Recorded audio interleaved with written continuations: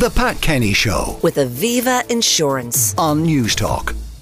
Very much. Well, now it's time for our Monday expert, and joining us this week is Ireland's tooth fairy, Bronagh Keane, who'll be answering all your oral hygiene questions. If you've got questions for us, get them to us by WhatsApping 087 1400 106.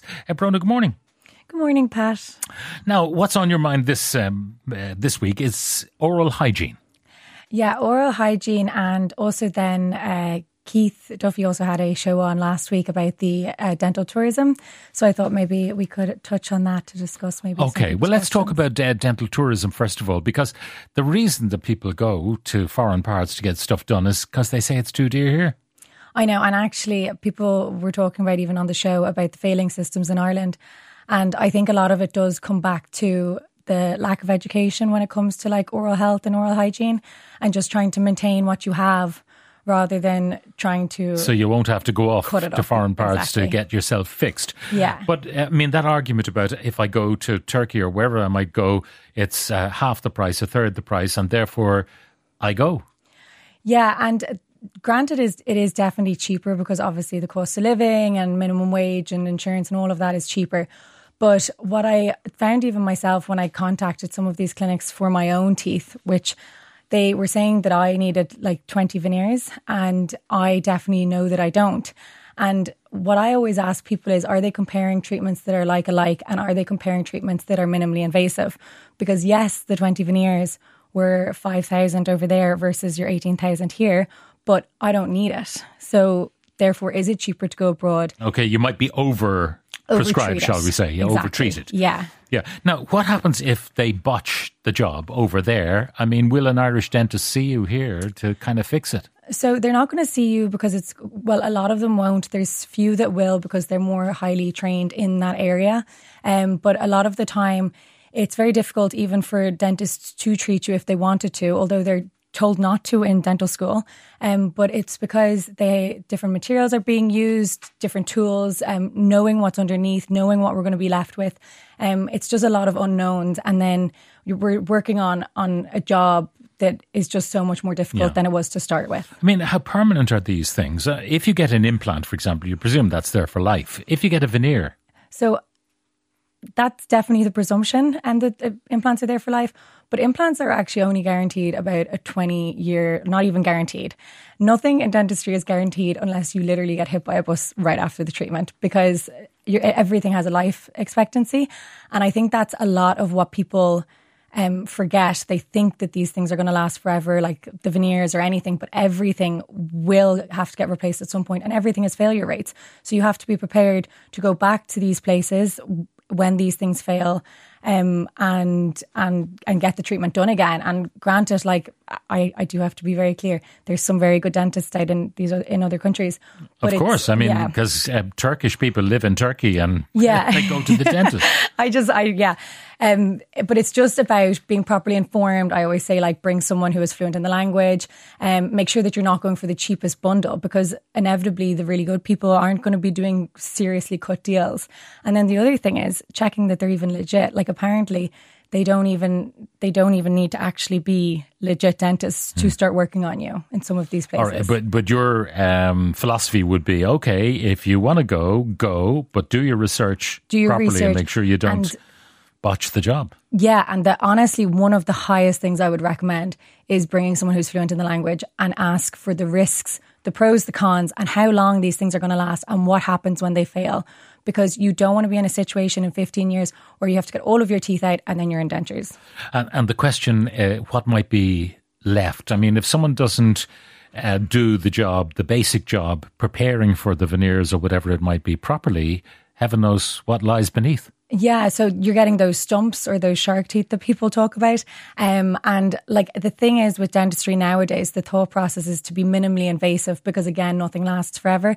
So that's why you would always start with your braces, so that anything after that would be minimally invasive, to mean that less cutting would need to be done. Some of the questions coming in. My son, who has autism, is now refusing to brush his teeth. What are my options? That's from a concerned mum. So a really good tip for people that are struggling with kids for brushing their teeth is actually to try disclosing tablets. So it's just get your child to chew the tablet, spit it out. It's going to highlight all the areas they need to work on. And if you make it more interactive, they might like take pictures of the teeth, show them where they need to brush. And that's so you get them to chew. Then it exposes, what is it, a colour or what is it? It's going to show two different colours of plaque. So there's red and there's blue. So one's indicating that it's longer there for longer than 12 hours and one's shorter than 12 hours. So it's really good at seeing. So it becomes a game then with the child. You want to get rid of that stuff? Yeah, and like also another thing that I used to do when I treat kids is like even if you just scrape off the little bit of plaque on their teeth and then pop it on their nose and ask them would they walk around like that, and the answer is probably no. Just a query. I was told my 10-year-old has enamel hypoplasia. He's always been very good to brush his teeth. He's also using a Pro Enamel mouthwash twice daily. He's never been into sugary drinks. His diet is good. He goes for yearly checkups. Not sure what else we can do to encourage him to keep his teeth healthier. Any advice would be great.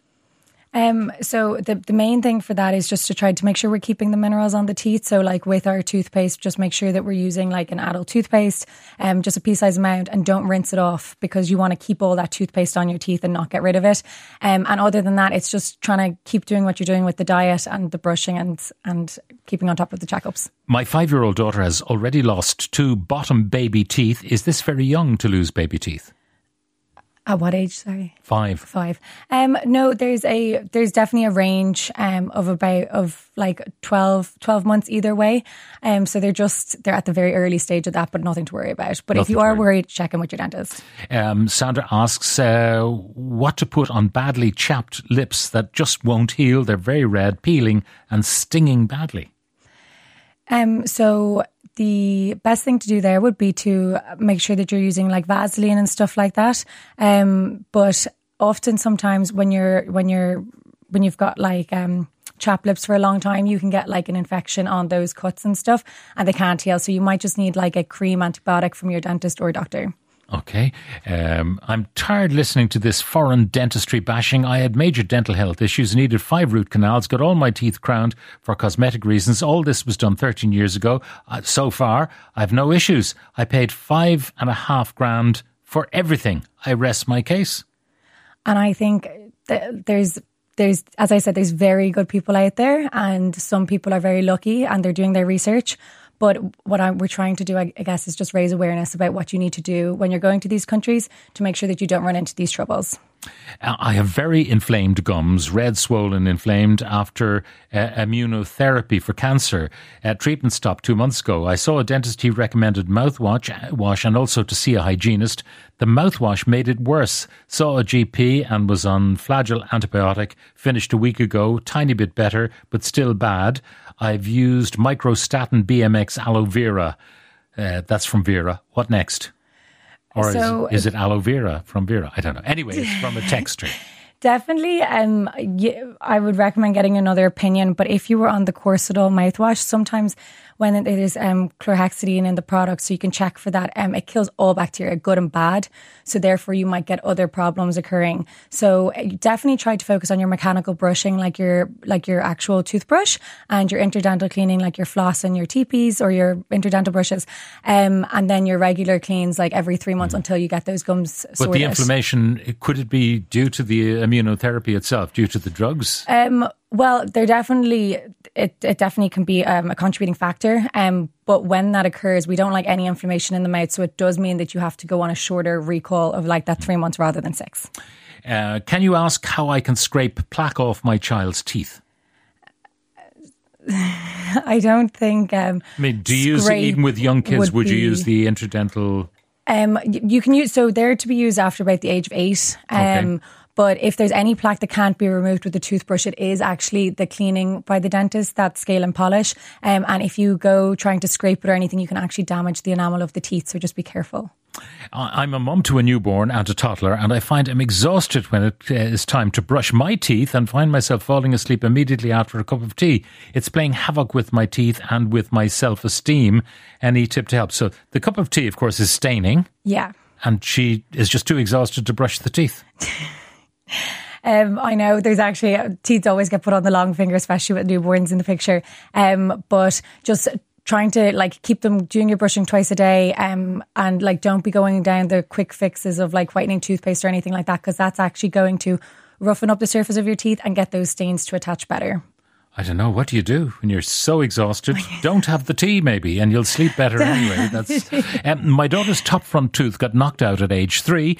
She's 5 now, and there's no sign of the new tooth coming down yet. Should I be worried? Front tooth at 5? No.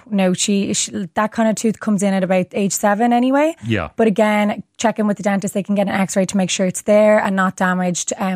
If you're concerned still about it. Can you ask the dentist about bleeding gums? My gums bleed every time I brush or anything comes in contact with them. No pain, just bleeding. Any treatments available from Brian? So bleeding gums is a sign of a low-grade infection on your gums, but a lot of the time when people see the blood, they then veer away from it. But really that inflammation or swollenness and bleeding will take 2 weeks to settle. So you just need to keep going with it, Brian, and brushing every day with your interdental brushes and with your normal toothbrush twice a day. All right, look, Bronagh, thank you very much. The Tooth Fairy, Bronagh, thank you very much for coming in. That's Thanks Dr. Bronagh Keane, and that's all we have time for. A reminder that our items from today are uploaded as podcasts, which you can listen to on the News Talk app, powered by Go Loud. The Pat Kenny Show with Aviva Insurance on News Talk.